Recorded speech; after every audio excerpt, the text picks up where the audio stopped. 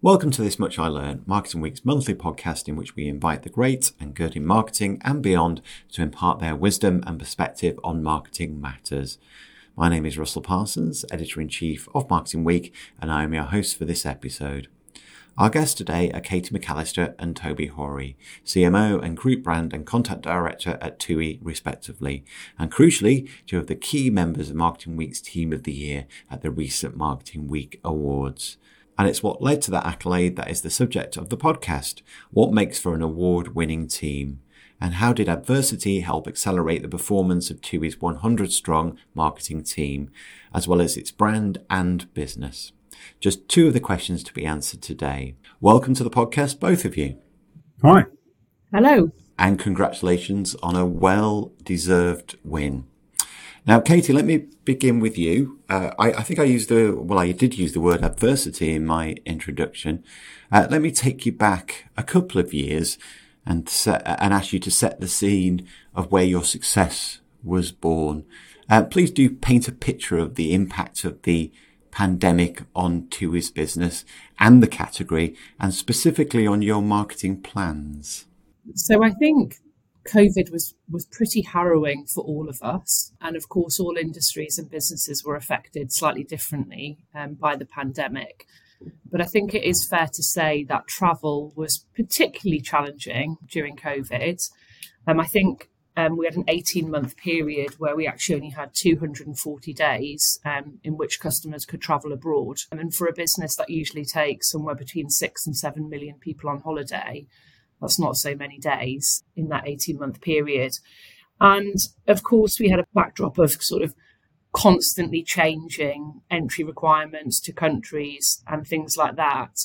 And there was a very, very real feeling in the organisation and in all travel businesses, I think, around can we even survive through this pandemic? So that was sort of the backdrop, I think, for colleagues and also for customers through things. So we had, it was a pretty challenging time, and we had a couple of things that we needed to handle. So first of all, we needed to deal with a whole load of customers who had booked their holidays and didn't know whether or not they were going to be able to go on them or not. So we had to either refund them or we had to help them to move their holidays. And the scale of that was such that at one point we had about 1.5 million customers calling us per day. And in a normal year, we have about 5 million people call us in an average month. So you can get the kind of size and scale of that challenge. So keeping our existing customers up to speed with what was going on and helping them to manage their holidays was sort of number one priority. The second thing was, as travel opened, and it did that sometimes surprisingly, and also on a destination by destination basis, we had to ensure that customers felt safe to travel and had confidence to travel when travel was open. So that was job number two. And we had to keep our colleagues motivated through all of that as well. And then importantly, I guess, that great phrase, never waste a good crisis. What we had to establish was, we had a real strong strategy pre-pandemic around growth and around broadening our business beyond just package holidays. So what we also had to do through all of this was work out, well, actually, how will we emerge from this stronger with a different repositioned TUI at the end of all of that? Thanks for that. And to set the scene of what was a very, I think you were underselling it, your phrase, pretty challenging. It sounds incredibly challenging, as it was for all businesses, but particularly the travel category, as you described. Now, you just used the expression, never waste a good crisis. Now, it's pretty difficult, as I'm sure you'll attest, getting buy-in for marketing plans and marketing strategy and budget at the best of times. But when your revenue is essentially, or much of your revenue has dried up as a result of this pretty extreme circumstance, it's acutely challenging, shall we say, again, to undersell the scale. So you wanted to emerge stronger. How did you go? Because you didn't batten down the hatches here. You survive and indeed look to thrive, to use an expression that I've heard you talk about before. Yeah, so in a marketing context, we had two activities happening at the same time. So we had this immediate challenge of actually how do we inspire customers about travel? Because fundamentally, that's what we need to do as travel businesses. And so how do we inspire customers to travel? But secondly, how do we give them confidence to travel? So we didn't batten down the hatches. We still spent on advertising in all channels. So we didn't just stick to our own channels. We kind of ran, I think, TV and above the line pretty much the whole way through. And we really gauged the sentiment and mood of the nation in regards to that. So as an example, when it was safe to travel, we ran travel with confidence campaigns. We adapted our proposition to make sure that testing was either free or included at a very low cost in our holidays, as an example, because that was a real barrier to travelling. And then when we couldn't travel, we did pieces of work that were inspirational. So as an example, we ran a campaign, an award-winning campaign, which is called Holidays from Home, whereby we got a whole load of people, some of our colleagues, in fact, as well, to recreate their holiday experiences from their homes. And we made it into an ad and we ran that. We did a partnership with Ant and Deck, Saturday Night Takeaway, and we ran that through the ad breaks of that. We were in lockdown at the time, and that was really summed up the mood of the nation, which was we all want to go somewhere, but we can't. And we're so desperate to go away that we're all kind of recreating these holiday experiences in our homes. So we did a number of different things, from inspiration right through to very functional, actually, travel with confidence. These are the things we're doing to make it safe for you. And this is how we've adapted how we're structuring holidays to make sure that you can travel safely as well. It's very much that sort of long and short term piece. I mean, I know people like Mark Ritson talk about two-speed marketing, and it did very much feel like that at times. We were having to communicate. You usually forget these things, don't you? Remember the traffic light system? I'd already forgotten. But the traffic light system, it's sort of changing every 2 minutes. So you'd have sort of one speed of marketing, which was literally where can we take people, where can't we take people, and having communications that communicate that, whilst always having that long-term view of at some point this is going to come to an end and we need to be as fit and as best placed as possible for when that happens. So it did mean that on some days you would have, one meeting at 9:00, which was about something that was going to happen tomorrow, and then a meeting at 10:00 was something that was going to happen in 18 months' time. That became quite sort of challenging, but I suppose also quite exciting and invigorating. It meant that we didn't just get bogged down in the here and now. We had that sort of long-term vision of what we were trying to achieve. How did you convince your senior stakeholders to keep pushing forward despite the challenges that you faced? We have a pretty clear line of sight in our organisation around marketing effectiveness. So we have a pretty clear view in how all of our communication drives bottom line in terms of short term, and also a set of long term brand metrics as well. Short term being like bums on seats of planes fundamentally, and long term being some of the brand metrics around consideration and preference and buzz and things like that, as well as awareness. We have a very clear short term view of that, and we have a senior team that's very bought into what we need to do in the long term. And I think that so the short-term part of it was relatively straightforward, and it was very clear we had a marketing job to do because we had to communicate all of this complication to customers. Otherwise, no one was going to travel, right? I mean, we had, for example, on the short-term piece, a part of our website, our COVID hub, that was actually, we got commended by the Foreign Office because sometimes they would go to our website to go and look at what the entry requirements were to countries, because we had it down pat and we had an entire team looking at that, for example. But I think the longer term piece, which kind of brings us on to how we emerged from the pandemic, was really clear on our strategy around, we have a really strong brand. It's probably our biggest asset we have as an organisation. And we also have a strategy to grow and to share our vast portfolio of products beyond sun and beach with customers. And so with that being really clear, it was evident that as well as doing the short-term piece of work, we needed to think about the future.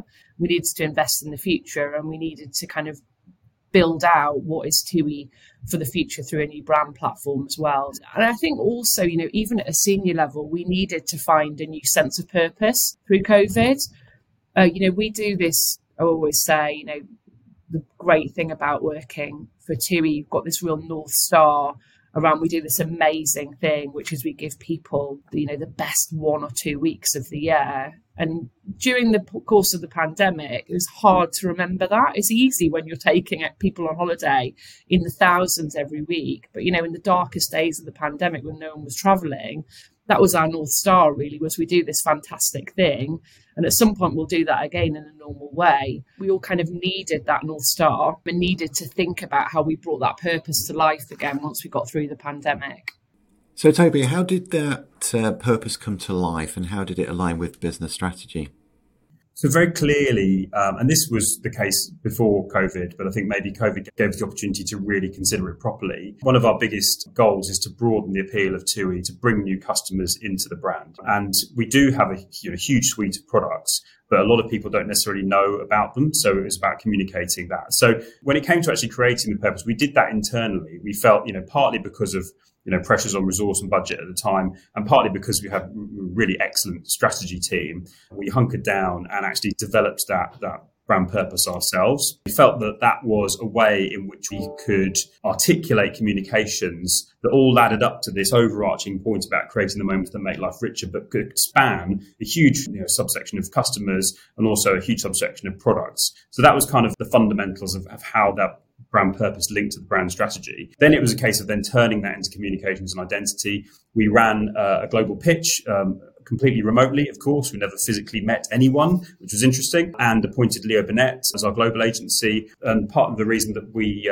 went with them is that they very clearly translated this brand purpose into something that could be customer facing with the Live Happy line. And they demonstrated how it could work at a master brand level, how it could work if we were trying to communicate a specific product, whether it be something like TUI Blue or River Cruises or Cruise. And then they also demonstrated how that could work if you were then very much in sort of offer, you're trying to sell, Black Friday or turn of year when we have a lot of offers in the market. So I think hopefully through that, you can see how that sort of overarching business need translated into the brand purpose, then translated into the advertising. And then sitting alongside that was the brand identity piece, which was very much just a sort of modernization of the brand to make sure we were sort of fit for the digital world in which we now live. So hopefully that explains how it all came together. We would generally make an ad which was broadly sun and beach. But of course, someone having a fantastic holiday on something which very much looked like a package holiday. But actually, as we move beyond that, we need something really flexible, which would be consistent. So it would all ladder up to TUI into that consideration metric and ultimately widen the funnel of customers, but would do a different job for us. That's effectively the role of the Live Happy platform and campaign. I think one other thing that we talk about right from the beginning was trying to give TUI a purpose 365 days of the year, not just 7 or 14, which is clearly easier said than done when actually that 7 or 14 is where the bulk of the contact comes. And this new brand purpose has then facilitated some thinking which maybe we wouldn't have got to before about, well, what are the ways in which we can have that role throughout the year? So one really good example is we've done a partnership with Photobox, where everyone that goes on a TUI holiday gets sent a code and they get a free photo book. So to collect all their memories and moments when they get back, and then hopefully sits on their coffee table or their sideboard for the rest of the year. So it's things like that. It's about having that brand purpose that can broaden your thinking and broaden what you might become as a brand for people in the real world. Internally, how did you make it meaningful for the hundreds and hundreds of people who work for TUI? We established a new kind of purpose, which was TUI creates the moments that make life richer. And it was all about the fact that travel is the only thing that you can do, which really you spend money on it and it actually enriches you. That's exactly what we do. We give people those moments, and those moments are everything from the moment you book the holiday and you feel so happy to, you're on the beach. And if you look at your Instagram or your social media, it's all full of these like fantastic holiday moments, and you remember them and they make you richer. Maybe you learn a new skill on holiday, or you decide you're going to go home and cook a Greek souvlaki because you ate it on your holiday and it was your favourite dinner. Or, maybe you learned to ski on your holiday, or you learned to paddleboard. Maybe you propose to someone on holiday, or some people get married on holiday. Like there's all of this enrichment and happiness that comes from holidays, which is really real and really human. I don't want to sound like it was an easy job, but it is quite easy to engage our organisation around that. And of course, the Live Happy part of that came out of that purpose of what we do is deliver that enrichment. And so internally, we brought that to life in the way that you would imagine by describing that story, really.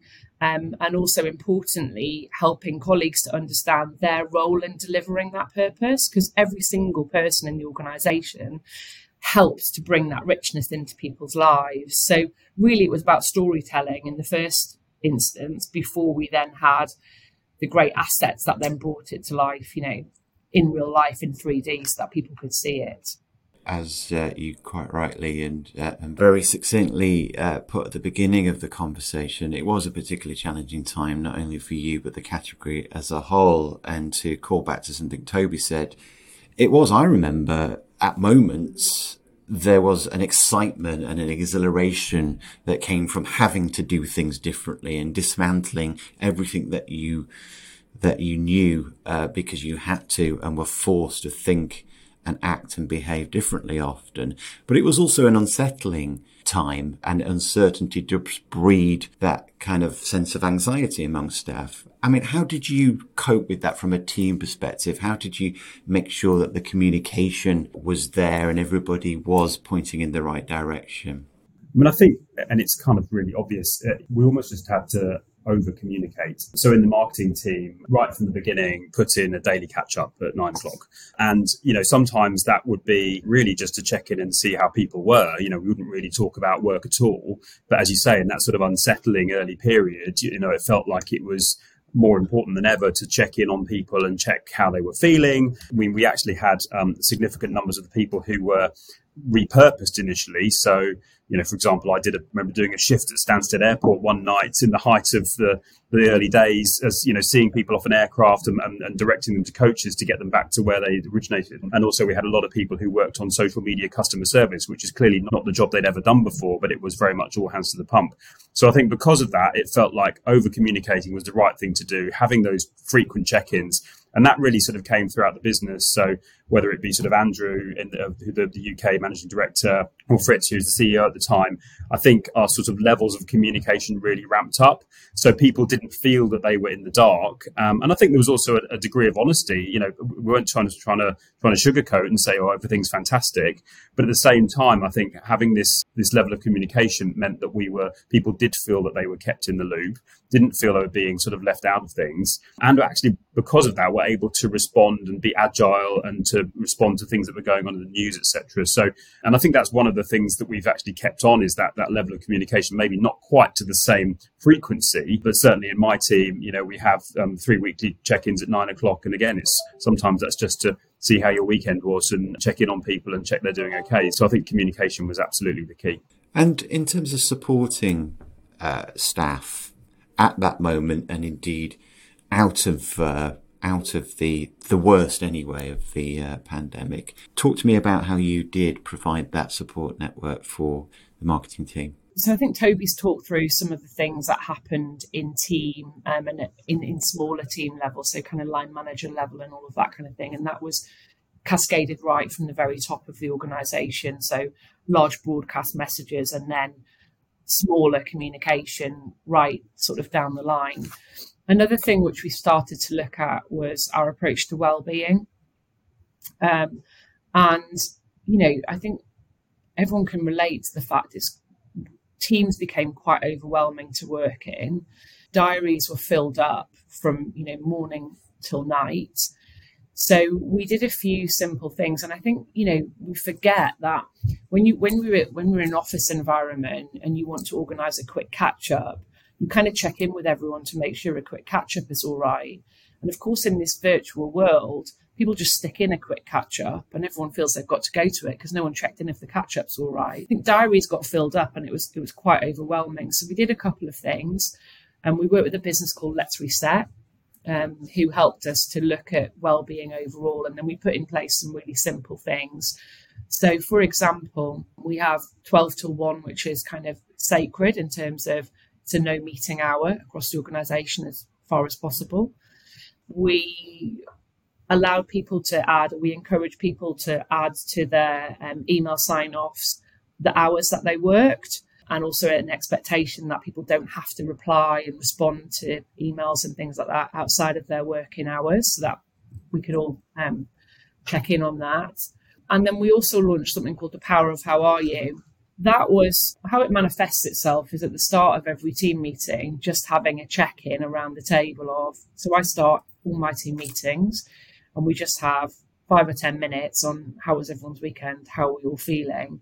And it's enough of a gauge then that if someone isn't doing okay, then you can have a follow-up conversation with that individual and just check in. But you had to put formal things in place because it wasn't easy to have those informal catch-ups.